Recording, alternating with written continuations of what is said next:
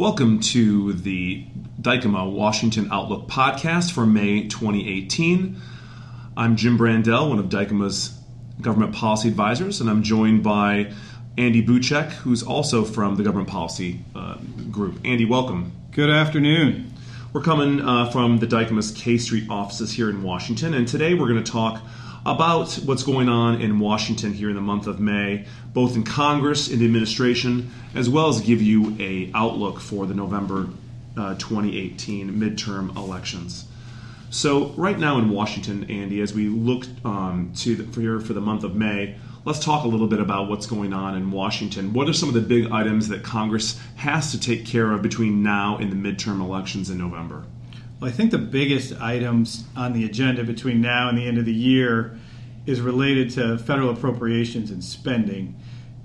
Congress was delayed last year in finishing up the appropriations bill, and it bled way over into even March of this year. And so there's a little bit of a renewed effort here to try to get back to some semblance of regular order and holding tight to the calendar. So the omnibus we heard about in March, that funds the government until when? The end of this fiscal year, which ends when? September 30th. Okay, great. And so now we're trying to do all the appropriations bills for fiscal year 19, which begin October 1 of this calendar year. That's correct. And last year, Congress's consideration of those, there are 12 different appropriations bills, and last year, Congress's consideration of those lagged pretty substantially. This year, we've already seen 5 bills get marked up by their subcommittee in the House, and the remainder of them are scheduled over the next week or two in the House. So by Memorial Day, the House will have done all 12 bills through the committee, which lines them up to be able to consider bills throughout the summer with the hope that maybe a few of them can actually get signed into law before the start of the fiscal year. Usually the bigger problem is the Senate, and Senator Shelby taking over as the new chairman of the Appropriations Committee from Senator Cochran, who I think is really an appropriator at heart, has sort of showed a renewed sense of trying to complete the work. And just this morning, Senator Shelby, along with Senator Leahy, who's the top Democrat in the Appropriations Committee, put out a joint statement that laid out their schedule for getting bills through their committee, and they have actually laid out a schedule that would have all of the Senate appropriations bills completed in the committee before the 4th of July, which again... That's the first time that has happened in a long time. That would certainly be a new way of doing things compared to how late they have been in the past. So what's the prognosis for actually having all the appropriations bills done by October 1? Is that a pipe dream, or will they have to do some type of CR? What do you think is going to happen? I think getting them all done is a little bit ambitious, but I think for the first time in a while, we could see a handful of those bills getting done, with maybe just perhaps some of the most controversial ones being left to the end, which tend to be bills that have a bunch of policy riders in them that range. In the past, we've seen policy riders about the Confederate flag derail a bill. There are always policy riders related to abortion policy that complicate the process. Some of those types of issues come up, and it could certainly sidetrack a few of the bills. But even this week, President Trump has tweeted out about Congress getting appropriations bills done, which is a little bit more involved and more in the weeds than the president tends to be at this point in the process. And so I think there's a lot of pressure to make at least a good showing in terms of appropriations bills and get a handful at the least, and almost all of them ideally done before October 1. Well, that's good news on the appropriations front, at least for some transparency in the process that we haven't seen in a while. So let's see if that continues. In addition to appropriations, there's a few other things that are kind of kicking around that Congress is still trying to work on too, I believe. There's the Farm Bill, which is reauthorized every so many years. This Farm Bill that they're working on now reauthorizes a lot of the agricultural programs and food assistance programs, I think for another 5 years through 2023. What else is out there? Well, there's been a lot of talk about infrastructure, but the only bills that have to get done related to infrastructure is the Federal Aviation Administration authorization, which funds obviously airports and air traffic control and all of those functions. Again, Congress approves those bills every 5 years, and that bill expires in roughly 140 days or so. And so Congress needs to act between now and then to prevent, to keep all of that operating. At the beginning of the year, there was larger talk about infrastructure. And in terms of infrastructure, I think they were referring to, most people were thinking anyway, of highways and that type of infrastructure. But at this point in the process, it seems as sort of hopes for that has kind of fallen apart. And instead, when we think about infrastructure, we're thinking about the FAA and the Water Resources Development Act, which funds water infrastructure, things around the Great Lakes, sewers, has a lot of implications for drinking water, has a lot of implications for local governments. And we've seen Congress hold a few hearings on that issue, and there is still a fair amount of optimism that Congress, which authorizes these bills every 2 years, will be able to complete its work on that, and that the largest chunk of infrastructure legislation will focus on water resources and on the airports and airlines. Good things for an election year, definitely. Absolutely. There's also a lot of talk out there about maybe a second tax bill, tax reform 2.0. However, in an election year without a formal budget that's actually passed by both House and Senate, it doesn't seem like there's probably much hope to actually have another tax bill between now and the election, does there? Probably not. But if they did a second tax bill, what are the types of things that you think they would try to include in it? Well, one of the biggest things that I think you'll hear, and I think the House will try to move, is some type of permanency on the individual side. As we saw in the tax bill that was passed at the end of last year, on the corporate side of the equation, those tax cuts and tax reform measures were made permanent within. But however, on the individual side, those tax rates, because of the way that the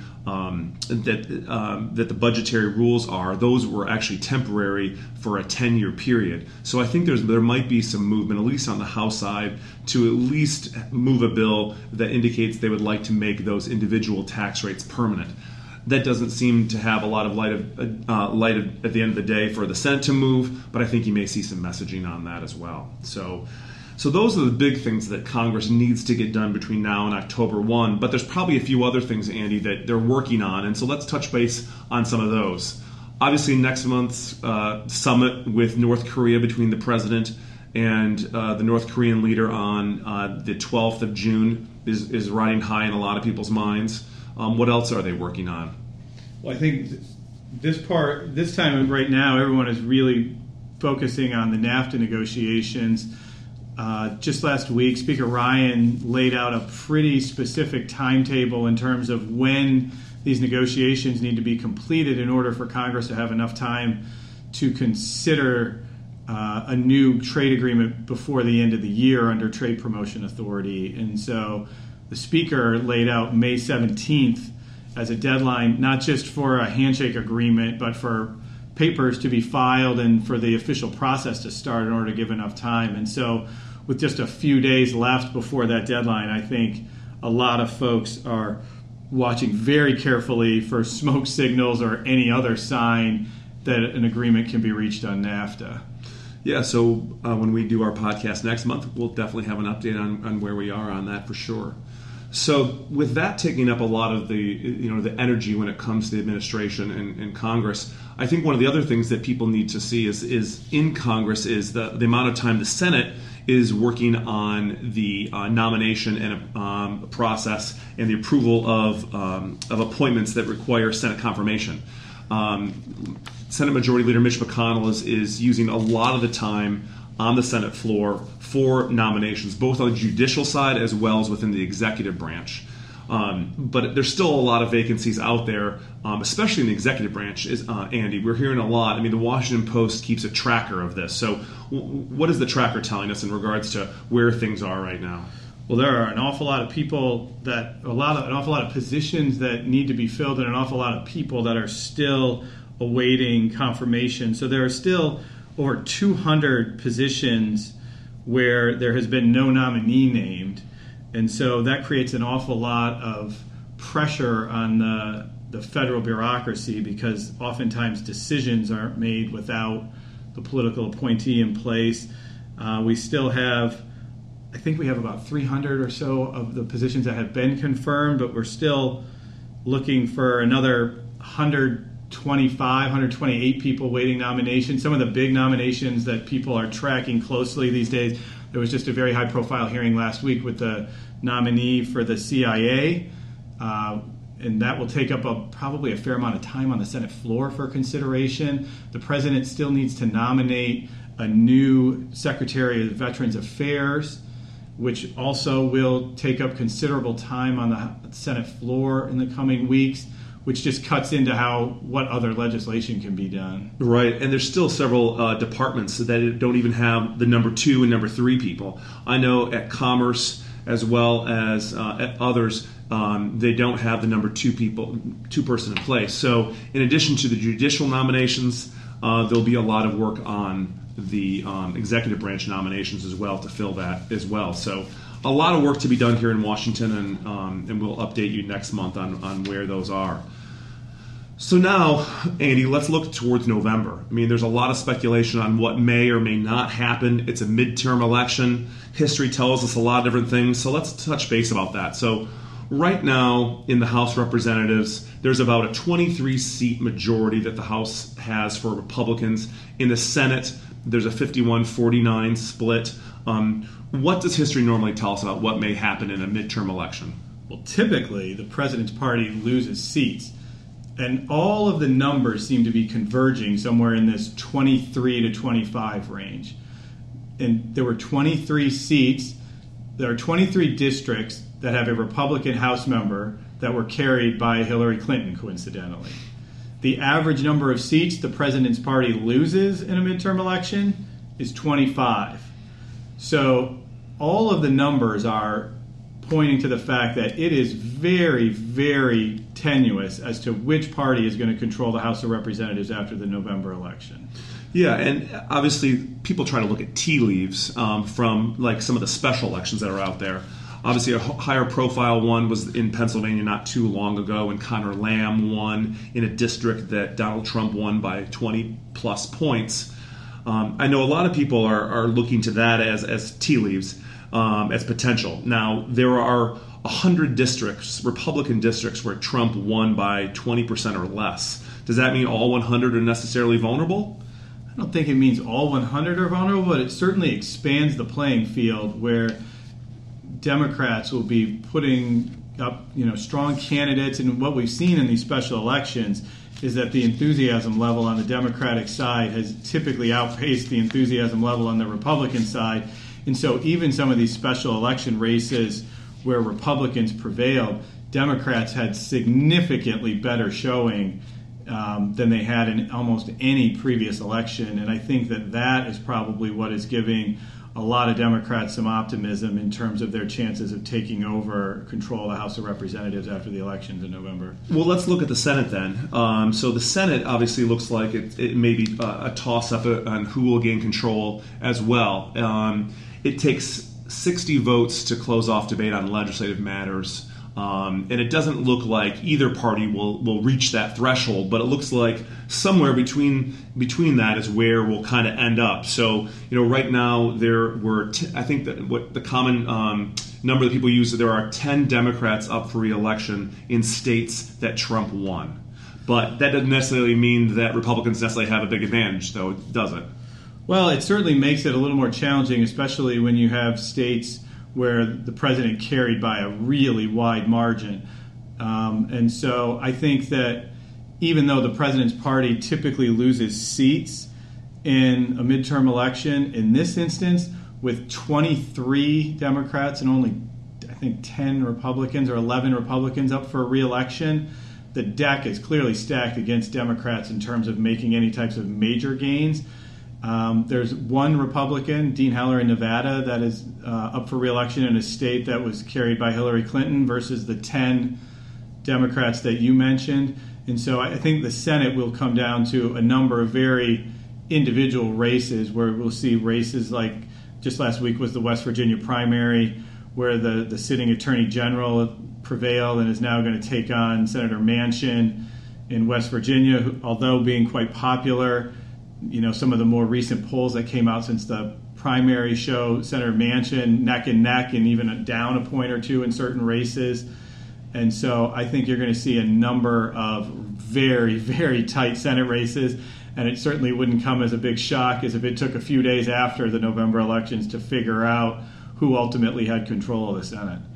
Well, obviously, a lot has to do on who the Republicans put up against some of those folks, like you mentioned in West Virginia. And primaries are occurring, throughout the summer. So we'll definitely keep an eye on that. So, well, thank you, Andy, for that background. And thank you all for listening to our May podcast. We're going to end now on a little piece of trivia that we're going to leave with you. So you have an incentive to come back next month to find the answer. So, Andy, what's our trivia question for the month of May? Well, I guess since we were just talking about elections, let's go with an election-related trivia question. Excellent. In his 2 presidential elections, Barack Obama won at least one county in every state except one. There was only one state that never had a county vote for Barack Obama in either 2008 or 2012. Wow. So name that state. Okay, that's a great question. I don't even know the answer to that one. Okay, well, thank you, everyone. Thank you, Andy. And we look forward to joining you again in June for our next Dykema Washington Outlook podcast. Thank you so much. Thank you. The materials contained in this audio are provided for general information purposes only and do not constitute the legal or other professional advice of Dykema Gossett PLLC and affiliates. Dykema. Neither Dykema nor any other Dykema entity accepts any responsibility for any loss which may arise from reliance on information contained in this audio. Permission is given for the downloading and temporary storage of this audio for the purpose of viewing on a personal electronic device. The contents of this audio are protected by copyright under international conventions, and apart from the permission stated, the reproduction, permanent storage, or retransmission of the contents of this audio is prohibited without the prior written consent of Dykema. Rules of certain state Supreme Courts may consider this advertising and require us to advise you of such designation. Copyright 2017, Dykema Gossett PLLC.